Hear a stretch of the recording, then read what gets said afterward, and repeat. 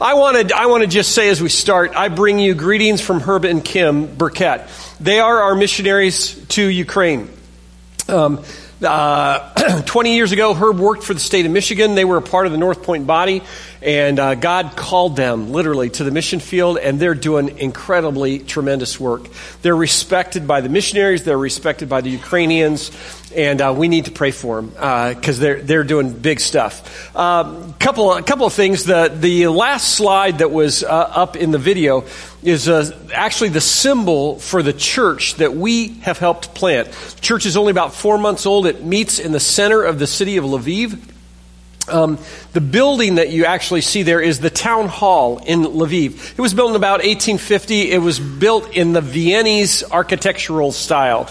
And what Herb told us was the people in Lviv don't really like it because it's Austria. It's it's architecture from Austria, but it has become a symbol for the city that the city is for the world. That they say Lviv is the city of the world. And the church has taken that logo to say, you know what? We're a church for the world. Only 3% of the Ukrainian population are evangelical Christians, people who believe the Bible, who have a relationship with Jesus, and are following him. 3%. That's incredibly small. And yet the thing that we learned was that 3% actually dwarfs the percentage of believers in all the other Eastern Europe and Western Asia countries. So Ukraine is actually a very strategic country that God is using to reach out to the rest of the world, because Ukrainians can go places American missionaries can't. They can go into Tajikistan and Kazakhstan and all kinds of places.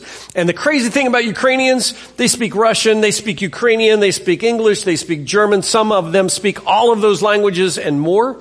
And so they have the ability to go places without the barriers that we have, because we're Americans and we speak one language. And that's it. It was just very, very cool to be a part of that. Be sure and pray for Herb and Kim. Beginning this year, in 2018, we started the year with this series called What Matters, that was about the foundational truths, the building blocks for us as a church. These were the big rocks, the majors that we have as a church. Out of that series, this Ask Alexa series was kind of birthed, because while there are things that we say, you know what, these are key things that we absolutely believe, there are lots and lots of other things that people have questions about. People have different opinions on. And so we thought it would be great to not ask Alexa, but to work off one of those foundational truths that's at the core of Northpointe. And that's that the Bible is our source for all of our answers. So this whole series has been designed to say, okay, not what's Alexa say, but what does the Bible say about particular issues or topics? Today I want to take a look at a subject to see what the Bible says about it. This particular subject sometimes makes people in church squirm. Sometimes it makes people defensive. Sometimes it makes people in church really angry. And for people who aren't a part of the church, when they hear church people talk about this particular topic, they go, "Are you kidding? That's absolutely crazy." And to be real honest, this particular topic makes lots of preachers really scared to preach about. I'm actually kind of excited today to talk about this particular topic, because who you ask shapes the answers. And I think what we're going to do today is look at what Scripture says rather than what Rick says. And when we do, I think it's actually pretty exciting. We're going to talk about, what we're going to talk about is one aspect of what I would call stewardship of life.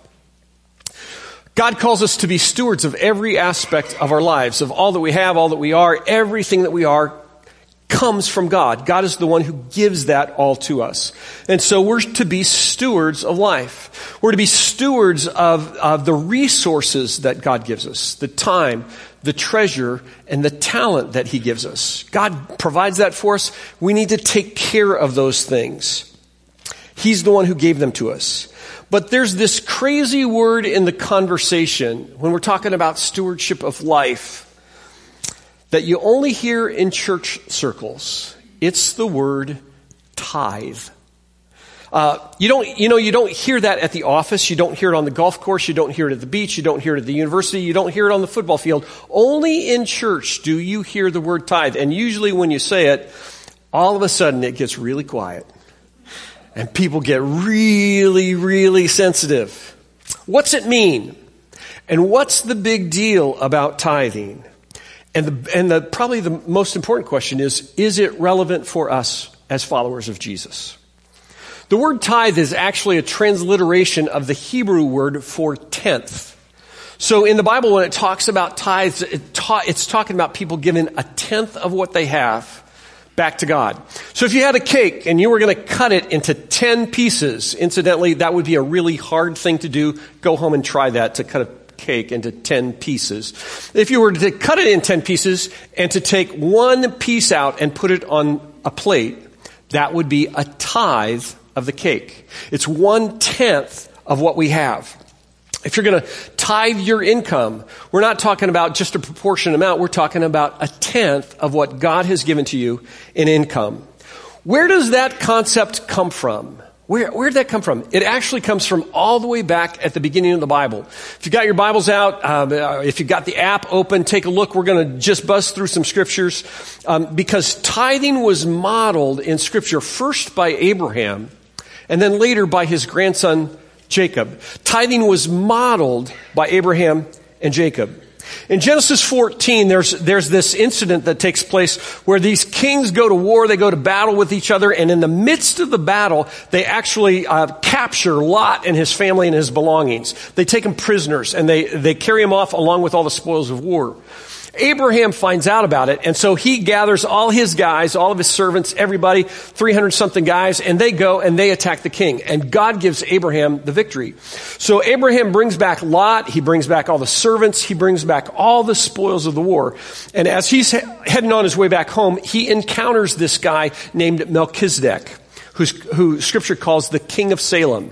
He's recognized as a priest of the Most High God. And Melchizedek blesses Abraham, and Abraham, in response to that blessing, gives to Melchizedek a tithe of everything that came to him as the spoils of war. So he gives Melchizedek 1/10 of everything that he walked away with and said, you know what, this is for God. That's the first picture of tithing in Scripture. That's different than the sacrifice kind of thing. It's different than the sacrifices that Cain and Abel made. It's different than the sacrifices that were there. It was a gift of a tithe back to God. If you fast forward and go to Genesis 28, Abraham's grandson Jacob. If you know the story, it's kind of a weird one. Abraham's son is Isaac. Isaac has two sons, Jacob and Esau. Esau's the oldest one. He's supposed to get the blessing, but Jacob deceives his dad and deceives his brother and steals the blessing from him. When that happens, Jacob knows that everything's going to go crazy, and so he takes off and runs away. And when he is fleeing his homeland, he goes to a place, he goes to sleep that night, he puts his head on a rock, and while he's sleeping, he dreams about this ladder that goes from earth all the way up into heaven. And on this ladder, angels are going back and forth. It's Jacob's ladder. We are climbing Jacob's ladder. That's where that comes from, okay? Everybody, we need a campfire, right? So Jacob has this dream, and in the dream, God says to him, Jacob, understand that the promise I gave your grandfather is the promise I'm giving you. Out of your seed, out of your lineage, I'm going to bless everybody. Your descendants are going to be so numerous, they're like the sands of the sea, the stars in the sky. We've got this thing going on. And in Genesis 28, verse 16, it says this: when Jacob awoke from his sleep, he thought, surely the Lord is in this place, and I wasn't aware of it. He was afraid and said, how awesome is this place? And it wasn't like awesome, like, oh, this is incredibly cool. It was awesome, like scary. How awesome is this place? This is none other than the house of God. This is the gate of heaven. Early the next morning, Jacob took the stone he had placed under his head and set it up as a pillar and poured oil on top of it. He called that place Bethel, though the city used to be called Luz. Then Jacob made a vow, saying, if God will be with me, if he'll watch over me on this journey I'm taking and will give me food to eat and clothes to wear so that I return safely to my father's household, then the Lord will be my God, and this stone that I've set up as a pillar will be God's house. And of all that God gives me, I will give him a tenth. Tithing was modeled in the Old Testament by Abraham, by Jacob. But it wasn't just modeled, it was actually commanded in the Jewish law by Moses. Leviticus 27 says this, and this is a part of the Jewish law. A tithe of everything from the land, whether grain from the soil or fruit from the trees, belongs to the Lord. It's holy to the Lord. Every tithe of the herd and flock, every 10th animal that passes under the shepherd's rod, it will be holy to the Lord. Deuteronomy, again, a part of the Mosaic law, the law for the Jews given by God. Be sure to set aside a tenth of all that your fields produce each year. There was a model there in the Old Testament. There also was the command from God to say to the Jewish people, you're my people, you're going to tithe, you're going to give back to me the first tenth of everything that you have. So you're probably saying, well, wait a second, what about the New Testament? What's the New Testament say? In the New Testament, there's never a command to tithe. As a matter of fact, when Jesus talks about tithing in the New Testament, it's actually in a negative context. He chastises, he challenges the religious leaders, the Pharisees, and says to them, man, you got it all messed up because you tithe on the most tiny things. You tithe on the herbs that you grow in your garden, the mint and the cumin. You squish them up and then you divide out a little tenth and you give it to the priest. You tithe on those little things, but you've missed the boat completely. You don't care about mercy. You don't care about forgiveness. You don't care about justice. You've put all your attention on the tithe and you've missed the weightier matters of the law. That's what Jesus said in the New Testament. But it's interesting when you think contextually, every follower of Jesus, and Jesus was a Jew when the church first started in the first century. All of those Jews, a normal part of their expression of worship to God would have been for them to tithe. It would have just been an accepted part of what they did because it was a part of the law of Moses. Tithing would have been common for them. It would have been the norm. So if that's the case, we've got in the Old Testament this example. We've got in the Old Testament this law. We've got Jesus saying, man, don't get it messed up, but recognizing that tithing would have been a part of the lives of the first followers of Jesus. How do we make sense of what we're to do with tithing, with what the Bible teaches about tithing? I want to give you 6 principles that for me, these are kind of birthed out of my study, birthed out of my life, and I want to give them to you because I think that this is a really important thing for us. The first principle is this. When we tithe, tithing reminds us that everything that we have comes from God. Everything we have comes from God. Back to Abraham. When Abraham is ready to sacrifice his son Isaac on the altar, and God says, no, wait, don't do that. God provides a ram for the sacrifice. And Abraham at that point says, God, your name is Jehovah Jireh. You're the God who provides. Everything we have comes from God. If you think, it's easy for us as Americans to think this way, but if you think, you know what, I know everything comes from God, but it's really me that makes it happen. I'm in control of my income. I'm in control of all that stuff. If that's what you think for a second about what happens when you walk in on Monday morning and you get fired and lose your job.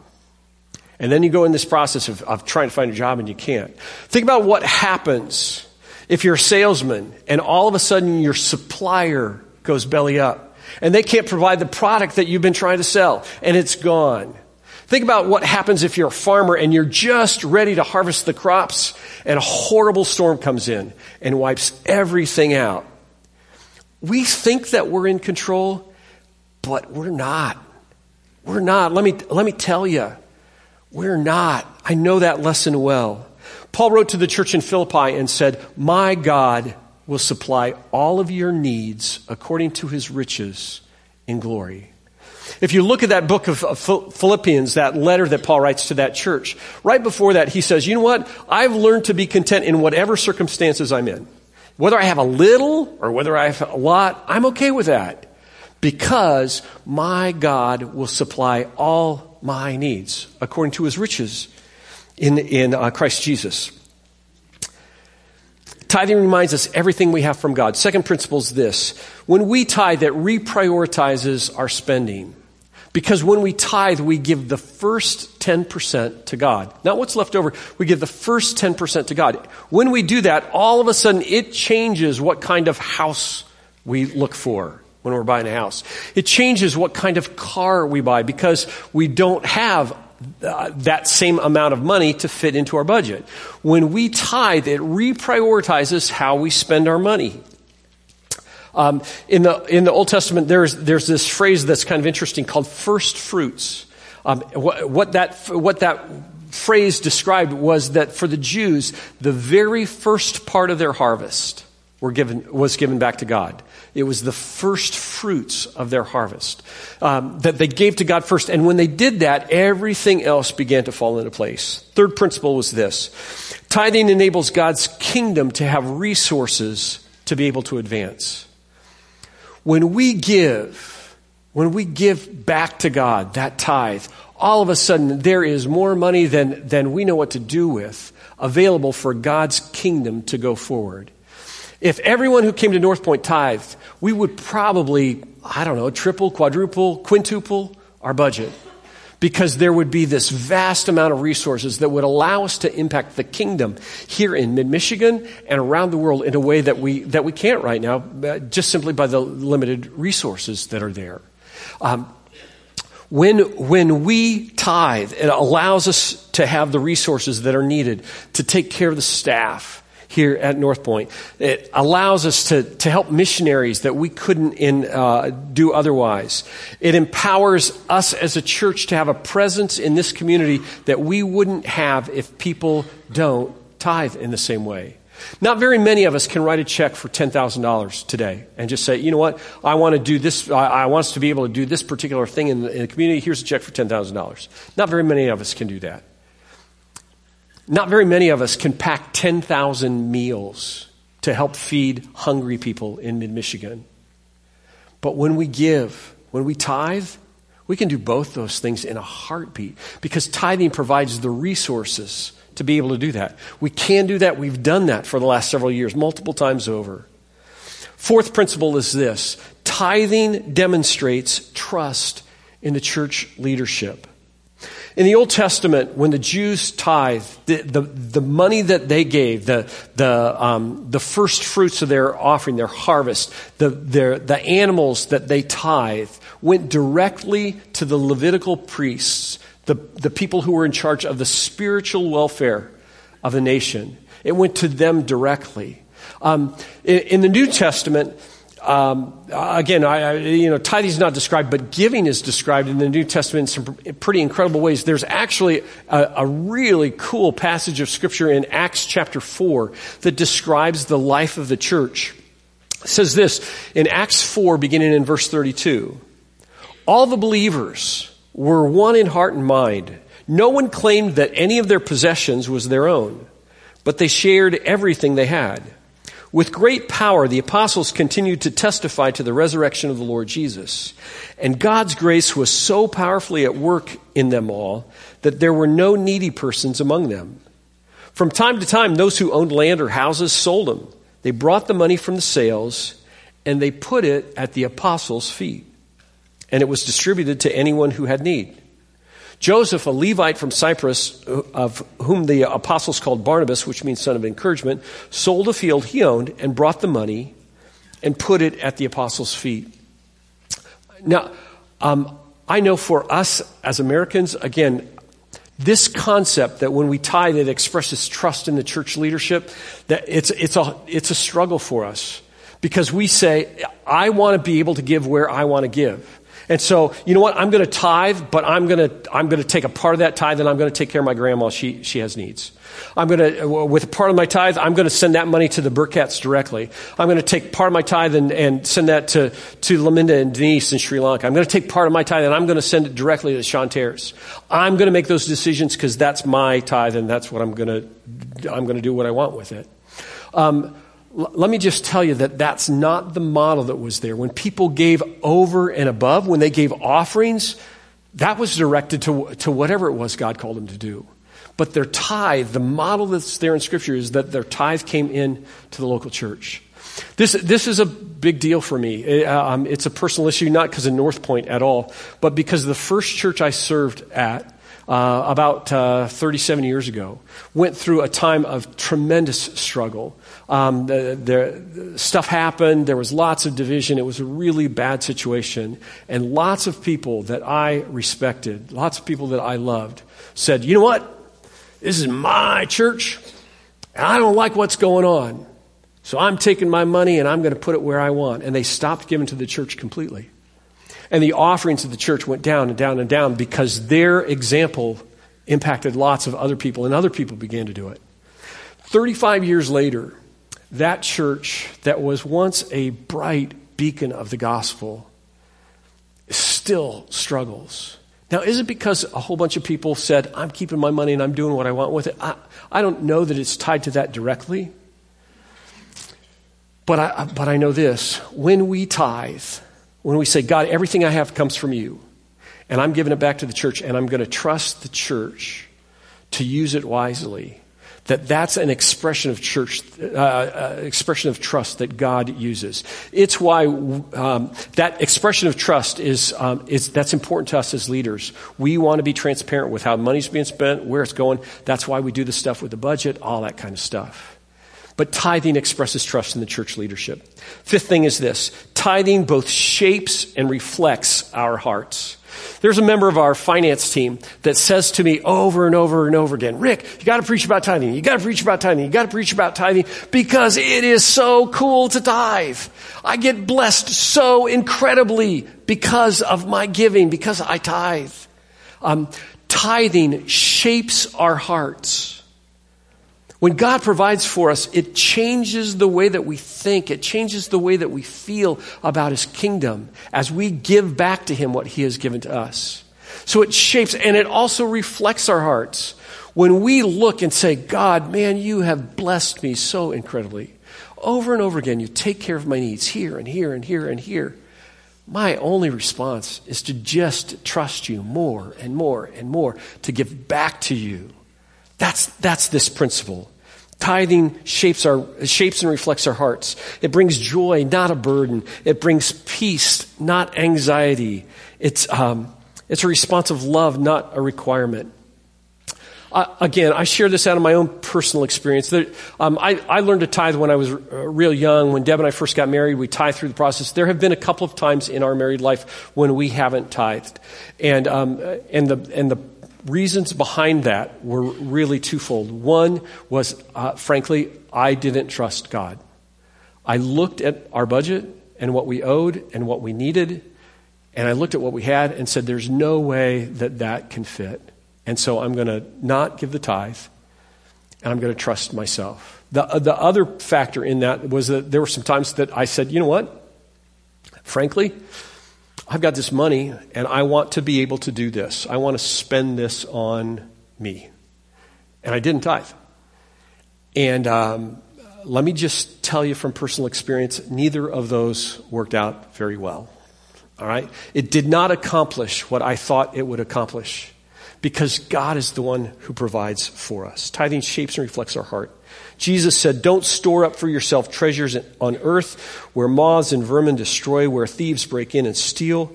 Store up for yourself treasures in heaven where moths and vermin don't destroy, where thieves don't break in and steal. Where your treasure is, there your heart will be also. Sixth principle is this: tithing is the beginning of a life of generosity, not the finish line.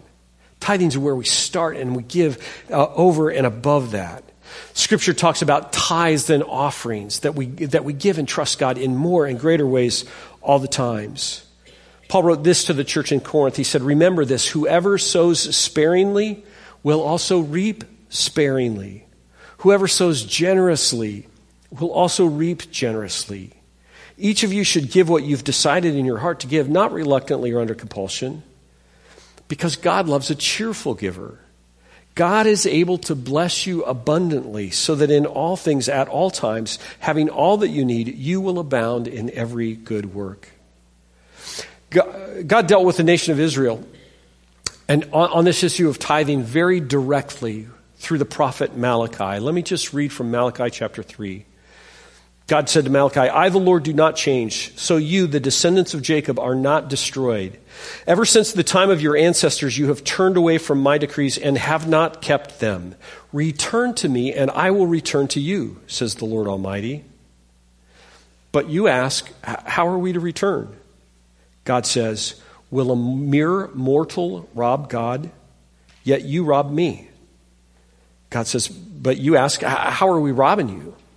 And God responds, in tithes and offerings. You are under a curse, your whole nation, because you are robbing me. Bring the whole tithe into the storehouse, that there may be food in my house. Test me in this, says the Lord Almighty, and see if I will not throw open the floodgates of heaven and pour out so much blessing that there will not be room enough to store it.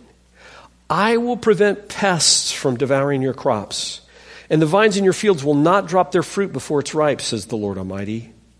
Then all of the nations will call you blessed, for yours will be a delightful land, says the Lord Almighty.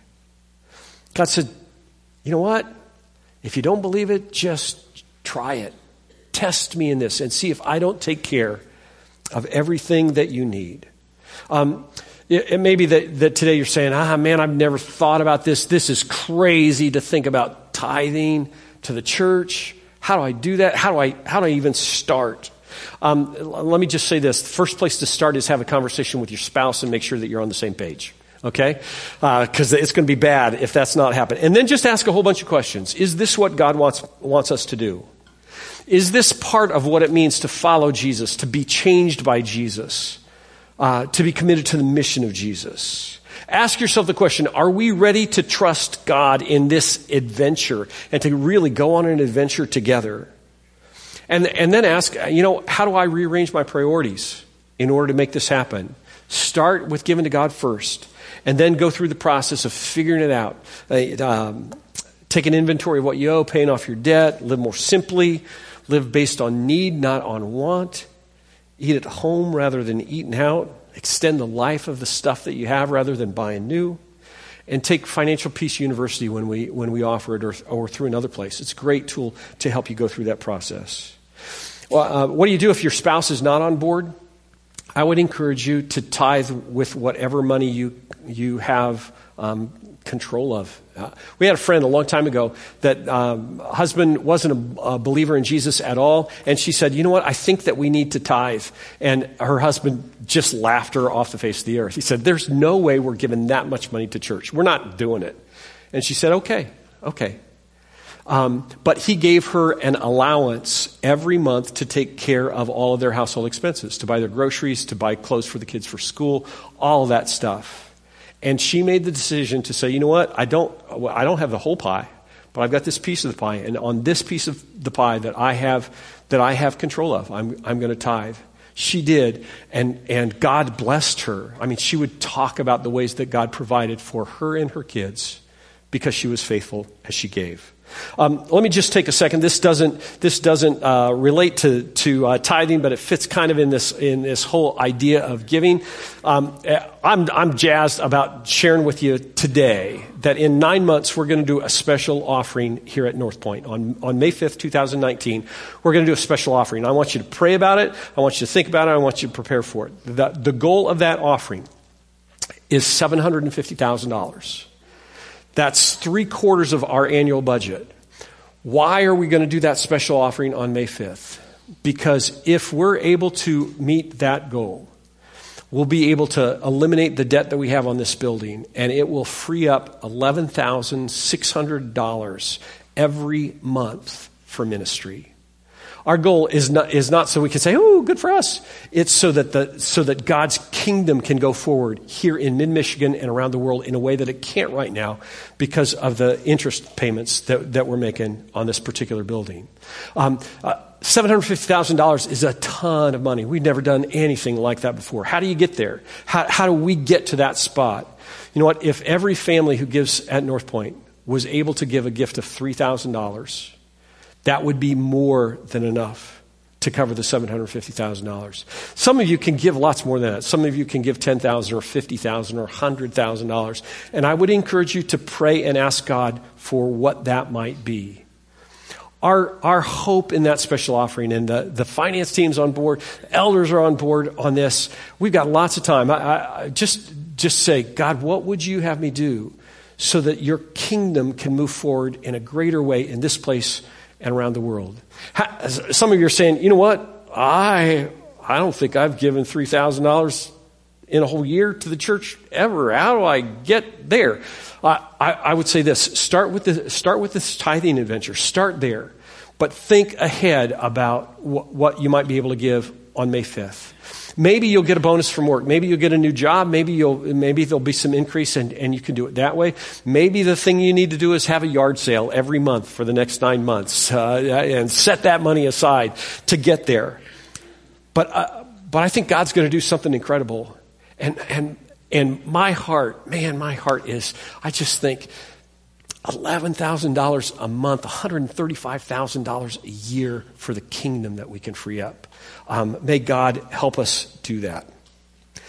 You may be sitting right now and saying, okay, Rick, where is Jesus in this message? What does tithing have to do with being in a right relationship with him? You may be saying, you know what? He's not anywhere in this. And tithing doesn't have anything to do with being his disciple. There may be a sense in which you're right. No one can tell you what to do with your money. Ultimately, you decide. But there are two questions that I really want you to wrestle with, and I don't want you to take my word for it. I want you to study the scriptures. I want you to pray as you search for the answer to these two questions. First question is this: whose money is it? Whose money is it? Second question is this: if being a disciple of Jesus is following Jesus, being changed by Jesus, and being committed to the mission of Jesus, does tithing help me accomplish that? This past week, I received a picture from my next door neighbor when I was growing up. The picture is of a man who I was told tithed all of his life, even before he had a relationship with Jesus. By the time he was 65, he had been fired from jobs. He had been through a whole bunch of jobs. He was down to his last $105. But at age 65, he began to sell an idea that we recognize now with 3 simple letters: KFC. Here's a picture of that man in my neighbor's living room. This picture was taken in 1969. The girl that's beside Colonel Saunders is my younger sister. The little boy is my neighbor's little brother. The colonel was my neighbor's great uncle. Why do I show you that picture?